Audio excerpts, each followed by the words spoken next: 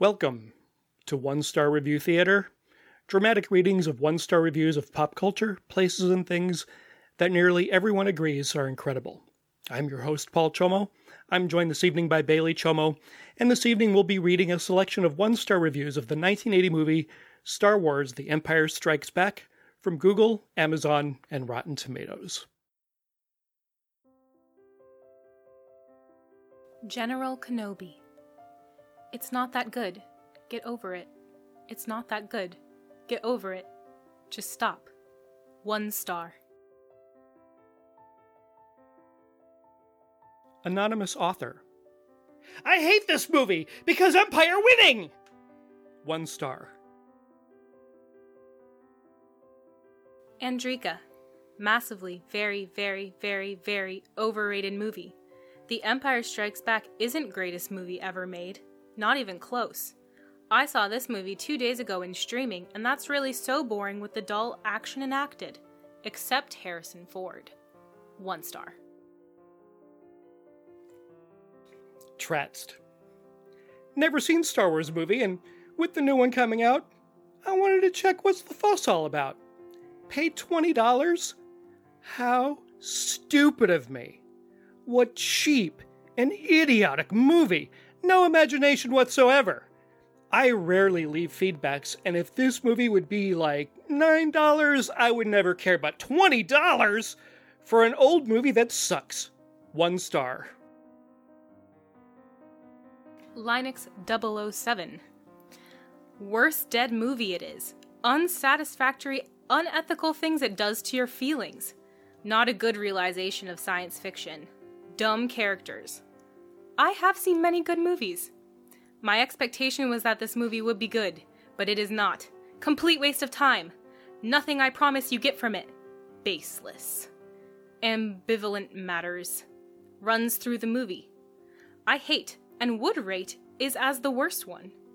The robot talks, too much unnecessary junk talks. The monk was not a necessary character. Disappointed with the relations of princess. Movie made her unattractive. 1 star. SSJ Anifan. Spoilers, this has to be one of the most boring movies in existence, with the exception of Superman. To me, Star Wars has always been about the action scenes, but there's barely any of them going on in this film. The sappy romance subplot between Han and Leia falls flat on its face, being too predictable. The only good thing was Vader's revelation that he was his father's to Luke. And that wasn't even confirmed until the next film. I think I read something about that at one point. It originally turned out to be Vader messing with Luke's head.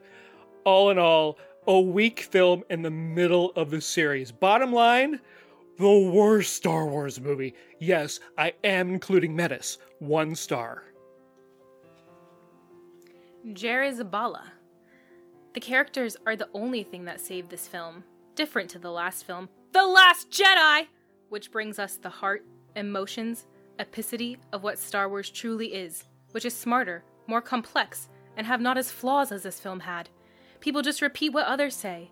Can't believe that this piece of trash had more positive reviews than a masterpiece like The Last Jedi is. That makes me lose faith in humanity sometimes. It's like, you have to give easy, basic and dumb scripts to people, because if you give them something mystique, magical, epic, complex, like The Last Jedi, they don't understand it and hate it with no arguments. Here in this film, the sound effects almost made me vomit. The plot, well, it had no plot, so it was extremely boring. As the only real fan of Star Wars, my rating is honest and should be considered as the most important vote. 1 star. Michael M. Falcon is not small ship to survive asteroid field and like that mean nothing. Same like in Ep 4 where Falcon helps Luke and no one on Death Star shoot on him. Falcon is not small one-man fighter to evade fire. Rest of movie was also bad. Middle and last act was horrible. Falcon is not small ship to survive asteroid field and like that mean nothing. Same like in Ep 4 where Falcon helps Luke and no one on Death Star shoot on him. Falcon is not small one-man fighter to evade fire. Middle and the last act was horrible. 1 star.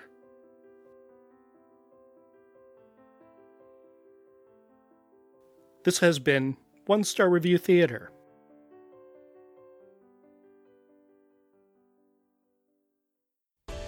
This has been a transmission of the Podfix Network. For more about this show and other great Podfix programs, go to podfixnetwork.com. You broke me.